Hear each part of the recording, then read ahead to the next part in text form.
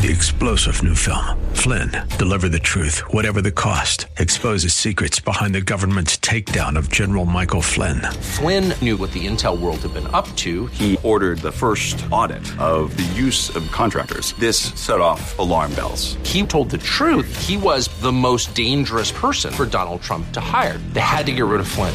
Flynn, deliver the truth, whatever the cost. Available now. Watch it today. Go to salemnow.com. salemnow.com. What identifies you and me as a believer, as a Christian? There's got to be some kind of recognition, some kind of badge, some kind of uniform. Can it be the love of Jesus in you?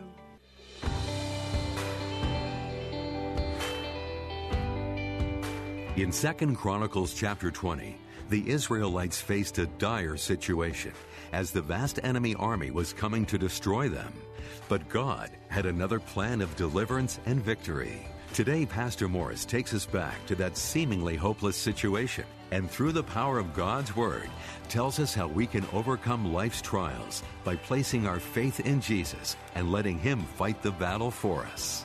Let's join the congregation of the Largo Community Church for the message, A Place Called Victory. Normally we think of victory as something that is achieved. We win the victory. We achieved the victory. We fought and won the victory. This is our normal thinking. Or the team won, and the ball team, we have the victory. Our team is victorious. Well, victory is that indeed. It is something that is won. It is something that is achieved. But victory is also a place. We can live in victory. This is God's promise to us, and many of you are experiencing that victory. I'm going to talk about that. That's the two main points of my outline. Victory is achieved. Victory is a place. But before I go on, I want to say that the word palm, P-A-L-M, just like this palm here that you see, the word palm is a synonym for the word victory. It's also a symbol of victory. I put these palms here. They may stay here indefinitely. They may only be here for a while. But I want you to know that because of Jesus, who won the victory, you and I can have victory. And we need to continually have something to remind us that we are a victorious people. Amen. We're not a defeated family, a defeated people, but an overcoming people, all because of Jesus. I want you to think about it with me today. I pray that your mind won't wander. That it will go to the cookout this afternoon or to the party or whatever you're going to do. I pray that you will think of Jesus and the decoration that He proudly, in all humility, wears for us. Now, palms are also connected with Jesus and related to Jesus. We know the story or the incident of Palm Sunday, how that when He went into Jerusalem riding the little donkey, that the people took the palms and they waved them in celebration of the King. And they sang the hosannas because their King was coming. A week later is when He was judged and crucified. But here's the thing that sometimes staggers my mind with humiliation and with praise. The people and Jesus were celebrating the victory before He had the victory. He celebrated a week before He died and rose from the dead. They were celebrating as though it were already done, because in heaven and in the heart of Jesus, His love was so great, it was already accomplished. He was celebrating, and the people were celebrating. And then a week later, He goes to Calvary carrying our sins in His own body, and He is crucified, and He cries out, "It is finished." But before He said it is finished, He celebrated, and the people celebrated. What a Savior. He knew why He had come. He said, for this purpose I came into the world. And whether it's after I say I finished or before I say it is finished, we will celebrate your salvation and the redemption that has been given to you freely from the Lord Jesus Christ. In Psalm 129, Jesus is prophesied as the one who the plowmen have plowed deep furrows on his back. He wears the scars. He will always wear the declaration of scars. Scars are usually ugly things. Scars are something that we want to correct and do away with. We want to cover up. But Jesus wears the scars for us.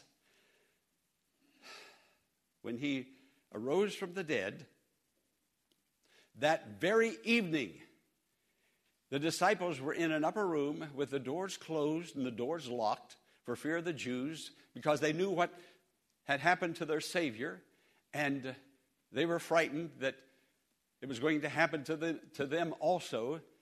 The Jews were making an effort to stamp out Christianity before Christianity was even called Christianity. And so they gathered in the upper room, the disciples, and bolted the door. And that very evening, Jesus arose from the dead in the morning on Easter Day. We'll call it Easter Day. But Easter evening, he appears to the disciples. The first thing he says to the disciples, peace be to you. And then the second thing he said, see my scars. Look at my scars. I pray today that in my heart and yours and in our mind, we will see the scars, the price that he paid. Well, the disciples were so overjoyed. They knew beyond a doubt that they were loved with an everlasting love. Well, Thomas was absent. Friend, it's a dangerous thing to be absent. Thomas was absent. They were so excited, they told Thomas. Thomas says, I hear what you're saying, but I just can't accept it. I just can't accept it. I can get it up here, but I really can't believe that he came and appeared. Unless I can see the scars. Unless I can see the scars. Again, friend, listen. Unless I can see the scars. Put my hand in that scar. Put my hand in his side. I'll not believe. I just can't believe. Well, 7 days later, again on the first day of the week, again on Sunday, Jesus appeared in the upper room and Thomas was present. And Jesus walked over to Thomas and said, put your finger in my scars. Put your hand in my side. Look at my brow. I'm going a little bit beyond. Look at my feet. Look at my scars. He's identified by his scars. Friend, listen. What identifies you and me as a believer, as a Christian? There's got to be some kind of recognition, some kind of badge, some kind of uniform, something that sets you apart and distinguishes you. Can it be the love of Jesus in you? The caring love of Jesus, the sacrificing love of Jesus. Can it be? That's the only badge that we can wear. And that's the badge that Jesus wore. And that's the message of the scars. Thomas saw the scars. Now also we go to Revelation chapter 1, verse 7. It talks about Jesus coming back again someday. He's coming in the clouds of glory. And the Jews, the scripture says, Revelation chapter 1, verse 7, they shall look upon him whom they pierced. They pierced. The Jews pierced. Well, I know the Romans drove the nails, but the Romans drove the nails because the Jews insisted, and they pierced him with their hearts, with their mind, with their anger, with their hate. They pierced him. Friend, what I'm trying to say today, God's love never fails. God's love exists forever. And the scars that Jesus took for you and me will never heal. They will never be covered over. And throughout all eternity, 1 million years, 2 million years, however long Jesus lives, He will carry that ugliness. No, he will carry that beauty in his body. He achieved the victory. That victory he achieved, he gives the benefits to you and me. It's like these dear ones that stood just a moment ago, men and women in the military. They're there for us. They did it for us. Jesus did it all for us. Now we live with the benefits of what those men and women did. We live now in the benefit, with enjoying the benefit of what Jesus did for us at Calvary. Jesus achieved something. He gives the achievement, he gives it to us. He carries the scars that reveals the price that he paid, and he gives it to us. The scars, again, are his decoration. That's his decoration. He wears it clearly. Now, in 1 Chronicles chapter 14, verse 5, David was leading the people, the armies of Israel, into war against the Philistines. The Philistines wanted to stomp out Israel. David prays to the Lord, shall we take up armor? Shall we fight? Shall we go into battle? And God spoke directly to David's heart and said, yes, go into battle. And then God gave him the strategy. Friend, if we'll only listen, Now, God says, David, when you hear the marching in the balsam trees, I want you to move out. Move your army out. When you hear the wrestling, the marching, there's an army. It's the army of God. And God said to David, God is going out in front of you. And David went out and won the battle. Now, this is what Jesus did. Even before we were born, he went out in front of us. He went ahead of us, preparing for us. He walked up Calvary's hill. He died on that cross. He got everything ready, knowing that someday, even 2,000 years from now, each one of you and me were going to be born into this world sinners. And we needed help and deliverance out of that sinful state. And we couldn't achieve the victory ourselves. So Jesus came out front, ahead of us, way ahead of us, and prepared the way for us that we might be forgiven and healed and delivered of all of our sins. And then he gives to us the results of Calvary. He gave to you and me the results of what he did at Calvary, the results of those scars that he has in his hand. Now, the result is victory. A moment ago, I said victory is a place. Victory is a place where you and I are to live. And friend, I want you to know, God doesn't want you to be a defeated Christian. He wants you to live in victory. But I know there are battles, and I know there are temptations and circumstances that are contrary to our happiness. We can't live in this world long until we learn that. But even with all of that, all of those problems and difficulties and circumstances that are contrary, we can live in victory in the midst of the battle. Why? Jesus went out front of us. We can live now by following him and seeing Calvary and focusing on the scars. Yeah, they are stars, aren't they?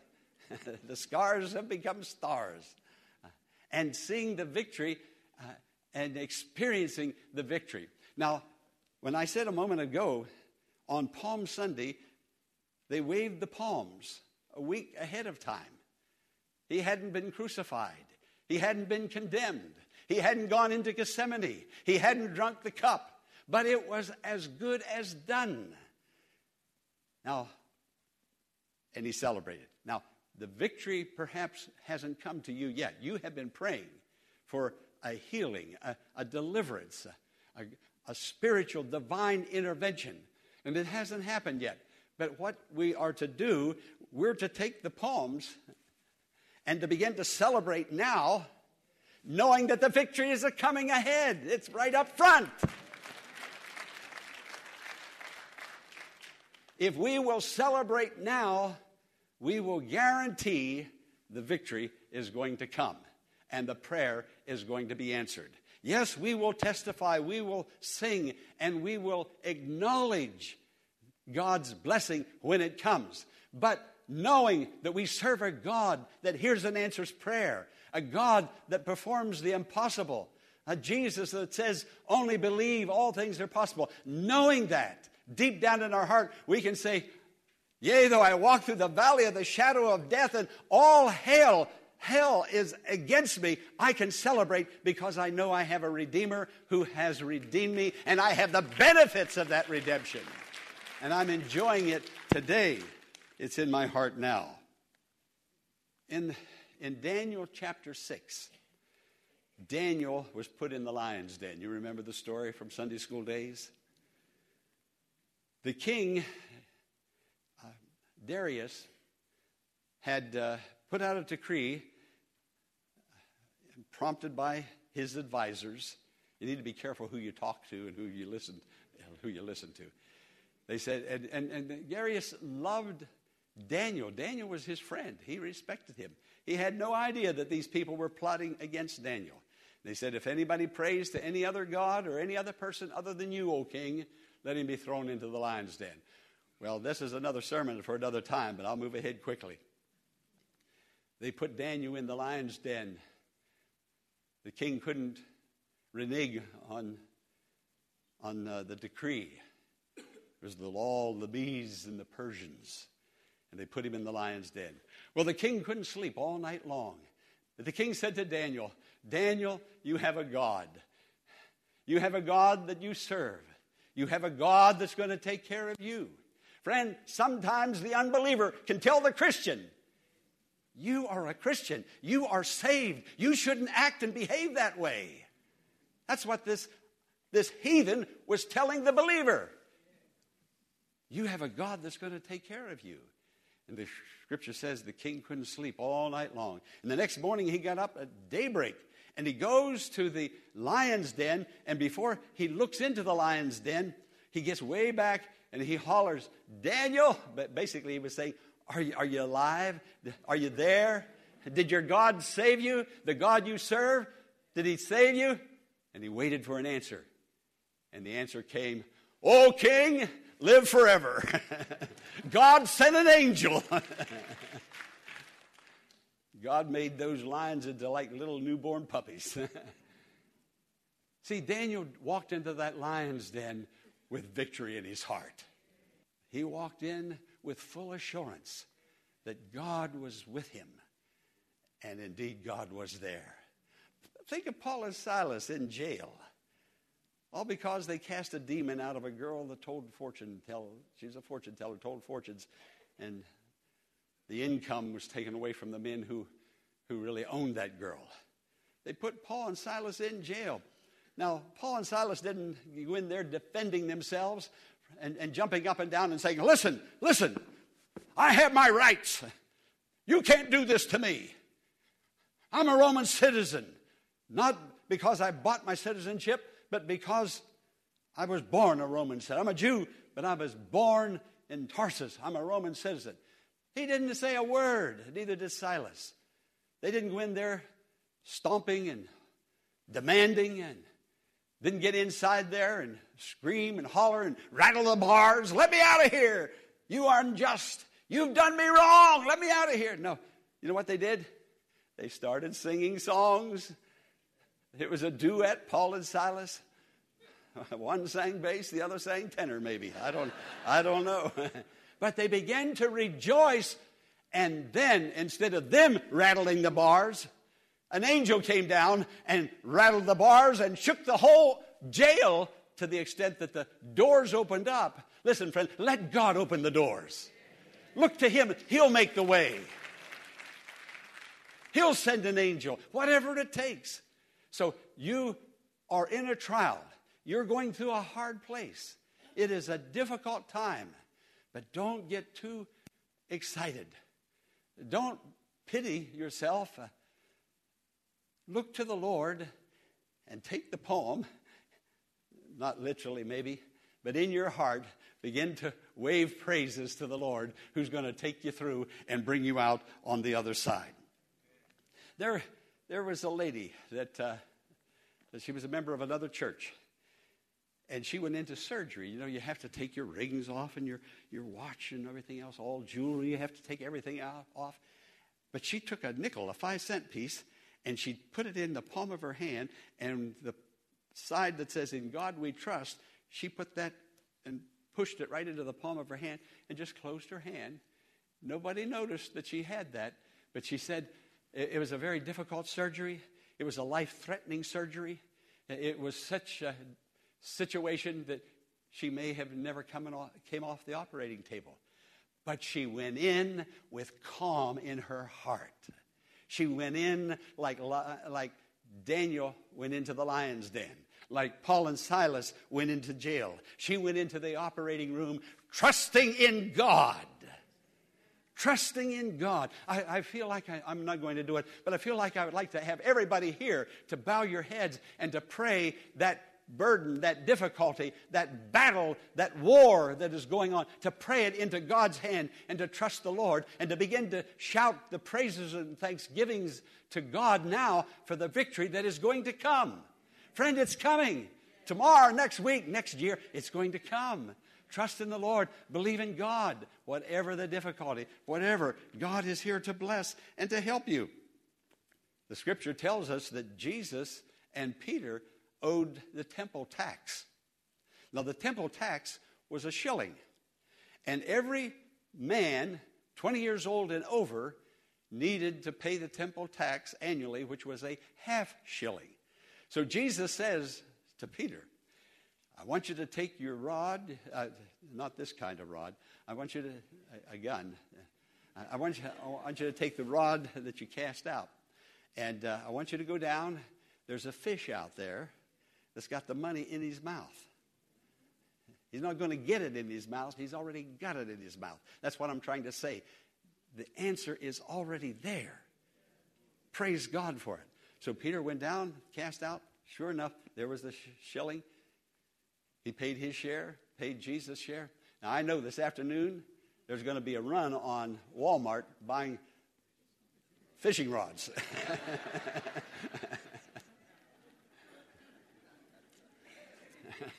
But friend, God has an answer. His answer is not always the same as everybody else's answer, but he has an answer. Let's praise him for the answer even before we get the answer. Anybody can shout after you get all the bills paid, after you become completely well and are healed, after everything is okay. Oh, thank God he got me out of that. Thank God before he gets you out of that. Then he'll get you out of that.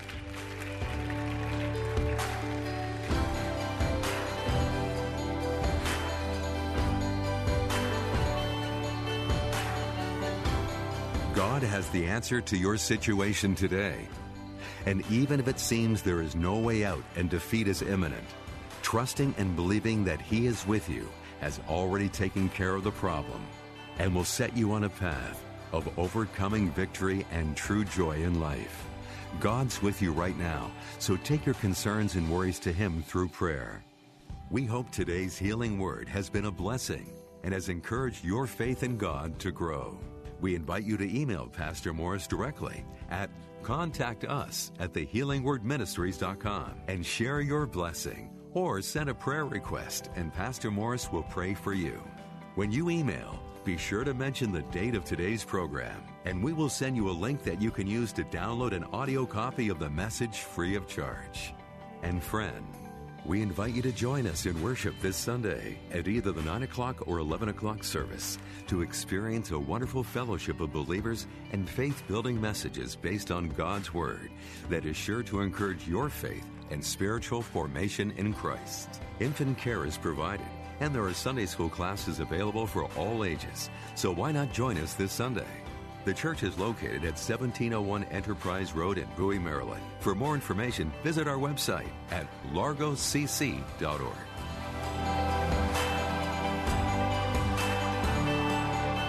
Be sure to tune in tomorrow at this same time for another edition of the Healing Word. Until tomorrow, blessings on you.